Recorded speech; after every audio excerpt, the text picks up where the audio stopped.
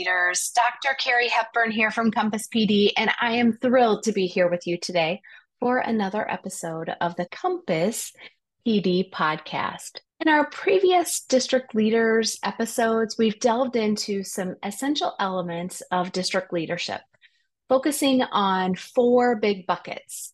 Since August-ish, I've been trying to talk with you about four big buckets: calendar, communication, budget, and data. These are the four big buckets that impact all of your work in curriculum, instruction, assessment, and professional development. They're the buckets that nobody ever told you about when you became a leader in your district in the curriculum, instruction, and assessment department. You had dreams that you would be delivering high quality professional development, creating exciting, engaging curriculum for students, and getting everyone as excited about data and assessments as you are. And you are, but probably the reality of your job is those are small parts of your job.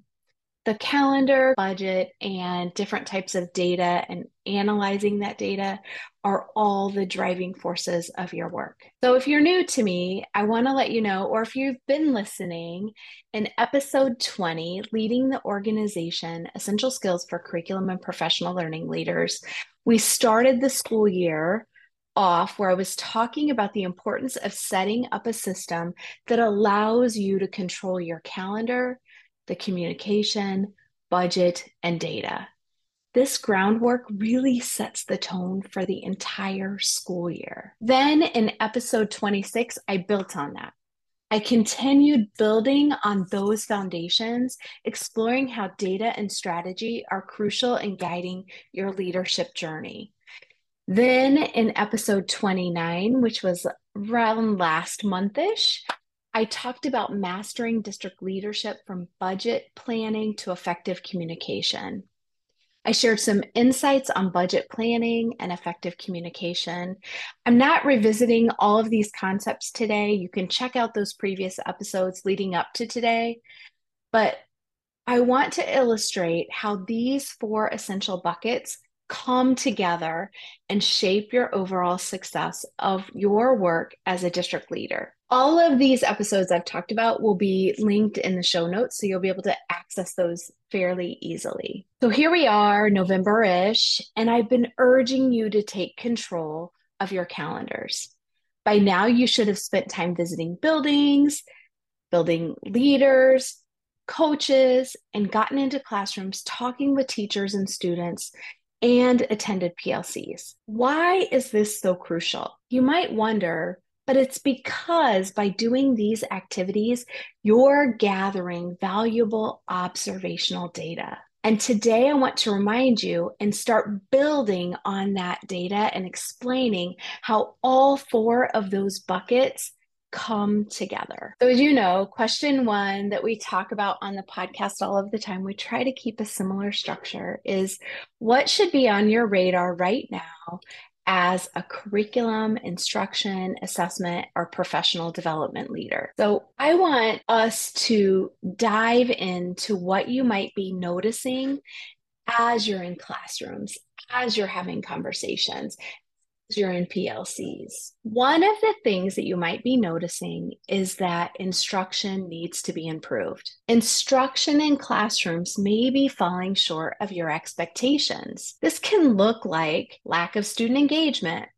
lack of student motivation, boring instruction, and a noticeable absence of the transference of learning in your student work, which could be on assessments, in discussions, or any other classroom evidence. If you're seeing instructional gaps, it's time for you to engage in some profound philosophical thinking. I want to urge you not to jump in immediately and try to fix the situation. Something that I'll see is people getting defensive as leaders, this isn't what we expect. This isn't what I taught them. This isn't what the curriculum or professional development says it should be. So I want you to pause for a moment and do some thinking so that you can start developing a plan for the following year. because actually the work you're doing now is for next year. And I know that's hard to kind of wrap your brains around, but I want to help you create a system that allows you to be proactive and not reactive. So I want you to take a couple of minutes, like I want you to pause the podcast after I ask these questions and do some deep reflection. Based on your observations, does the instruction I am seeing in classrooms resemble the assessments that are within our district curriculum? Another question is, are our assessments designed like high stakes assessments? So I ask you to consider these two questions because a lot of times when I'm in districts and asked to do curriculum audits, the first place I look is how standards are unpacked and what assessments look like and what the scoring guides, whether it's proficiency scales, progressions, rubrics, whatnot, what those look like, because that oftentimes tells me what instruction will look like. Another question then I would have you consider is, have teachers received professional learning on their standards, like true professional learning on their standards, on big ideas regarding those standards, and how to use district approved resources to create engaging learning experiences aligned with the curriculum and assessments, but that are relevant to the students that are in front of them. That's a big mouthful, but it's a deep question for you to consider. And that's not something I can truly address today, but it's something that I need you to think about as a district leader. Do teachers understand their standards? Do they understand what big ideas are? Because honestly, there are more standards than they can possibly teach in a school year. Do they understand what an engaging learning experience looks like that's aligned with what the expectations are of mastery by the end of the school year? And honestly, do we? So if we don't understand, that's okay. And I tell teachers this all the time, like, if you don't understand, that's okay. We can do some learning around that. That's not certainly something we can dig into today, but it's something that you need to reflect on and understand. So as you reflect on these questions, know that the work you're doing now is preparing for next year. I know that that can be disheartening at times, but changing expectations in the middle of the year isn't fair for anyone.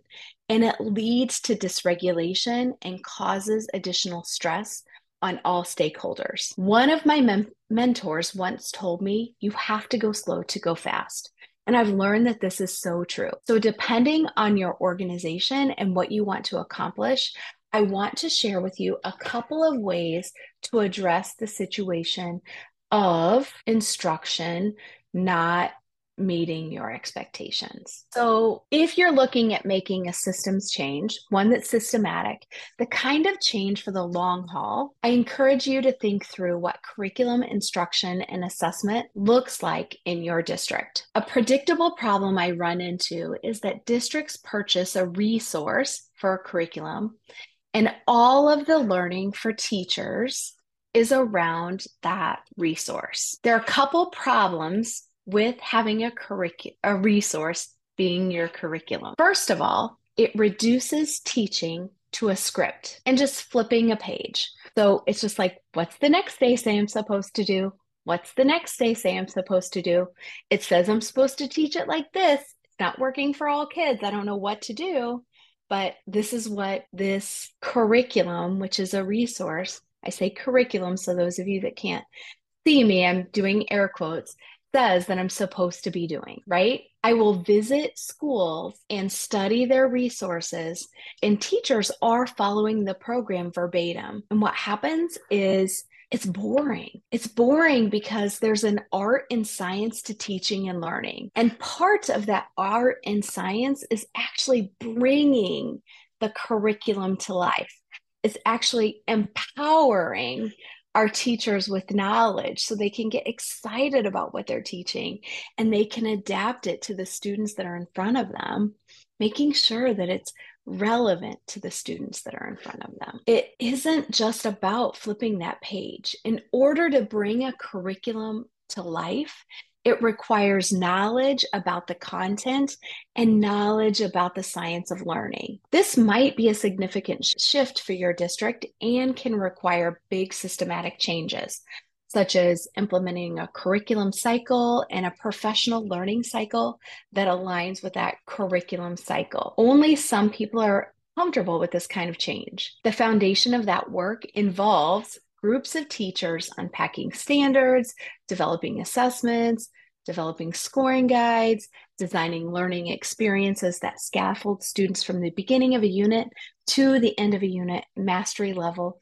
that would be demonstrated on the assessment. But research shows us repeatedly that increasing teacher knowledge and empowering teachers leads to higher achievement and happier teachers. So that's one option.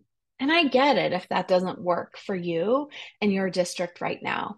That's something that takes time. That's something that if you're looking at November and December, you have time. And I can help you with that, or my organization can help you with that, or you can begin creating your own systems and structures. There is another less intrusive option. And that less intrusive option is that districts can provide high quality PD on things like instructional strategies, learning design, and differentiation. These learning experiences can be the beginning of a professional learning cycle and could support the start of a curriculum cycle later on down the road. Currently, we're working with an entire district facilitating the learning on high leverage instructional strategies, and that's going to take 3 years. So this kind of work isn't a check off the box. Systematic change takes time. Systematic change is done a little bit at a time. Systematic change creates safe structures and systems that allow you to make decisions that are best for schools, that are best for teachers, that are best for students. So in this particular district, we're going to spend 3 years delivering professional learning to their teachers at their level. So elementary, middle, and high school. And then we'll follow up that whole group PD with modeling, coaching, and conferencing. The transference, when you think through developing a system, a systematic structure like this is transformational. What you see is the impact of the learning in the classroom. To learn more about developing curriculum and professional development cycles, I encourage you to watch episode 12, is PD planning and curriculum overwhelming. This episode is worth watching the video because I used visuals to support the learning. The overall goal is that learning for students should be current, relevant, engaging, and transferable outside the classroom. When we develop instruction like this, student engagement and motivation skyrockets. Instruction isn't dull, and learning at high levels can be witnessed. You will see the impact on student achievement results and on your high stakes assessments. So, ensuring that your calendar has provided you with multiple opportunities to engage with principals, coaches, teachers, and students allows you to collect valuable data to make plans for the following year. Because right now, you should be thinking about your budget. So, as you start considering all of these things, do we want to make a complete overhaul in what curriculum, instruction, professional learning looks like? Or thinking we're going to do a curriculum cycle and a professional development cycle, or you want to start small, maybe with a professional development cycle that is impacting the instructional strategies. You need to start having conversations with district leadership so you can gather feedback, make plans, and start communicating the information with appropriate stakeholders. So all of this kind of comes together. Do you see how I did that? Using our calendar to collect data, to start making better budgeting decisions and plans for the future, and communicating with other people. If you can get these 4 buckets under control, calendar, data, budget, and communication, it's going to benefit you tremendously as a leader. As you've been making the rounds, you might notice or hear discrepancies in expectations. Those discrepancies can be regarding instruction, assessment, pacing, and more. If you see these discrepancies, reflect on the following questions and consider how you can make changes to communication for the rest of the school year. This is something you can change now, how you communicate. So I want you to think about, what did communication look like for teachers regarding curriculum expectations, pacing expectations, assessment expectations, instruction expectations. Something that I've done in the past is the newsletter. I talked about the newsletter in earlier episodes, and the newsletter was something that I use to communicate with teachers regularly. I always brought them back to my newsletter and made sure those things were addressed in the newsletter. Another thing I think about is, how often have teachers received communication through emails, PLCs, newsletters, coaches, principals regarding curriculum, pacing, instruction expectations, and assessment expectations.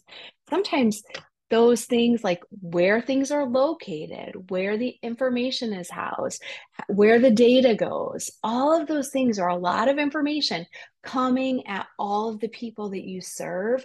So having multiple ways to get that information is critical. Another question I want you to think about is, what does your pacing calendar, scope and sequence, or assessment calendar look like?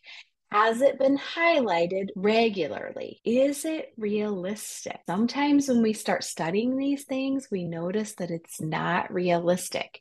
Because another question, do your building leadership's goals and visions align? Just to kind of recap really quickly, what is on your radar right now as a district leader? If you've been following what I asked you, getting into classrooms, gathering that data, instruction is probably something that's on your radar and probably something that's a concern.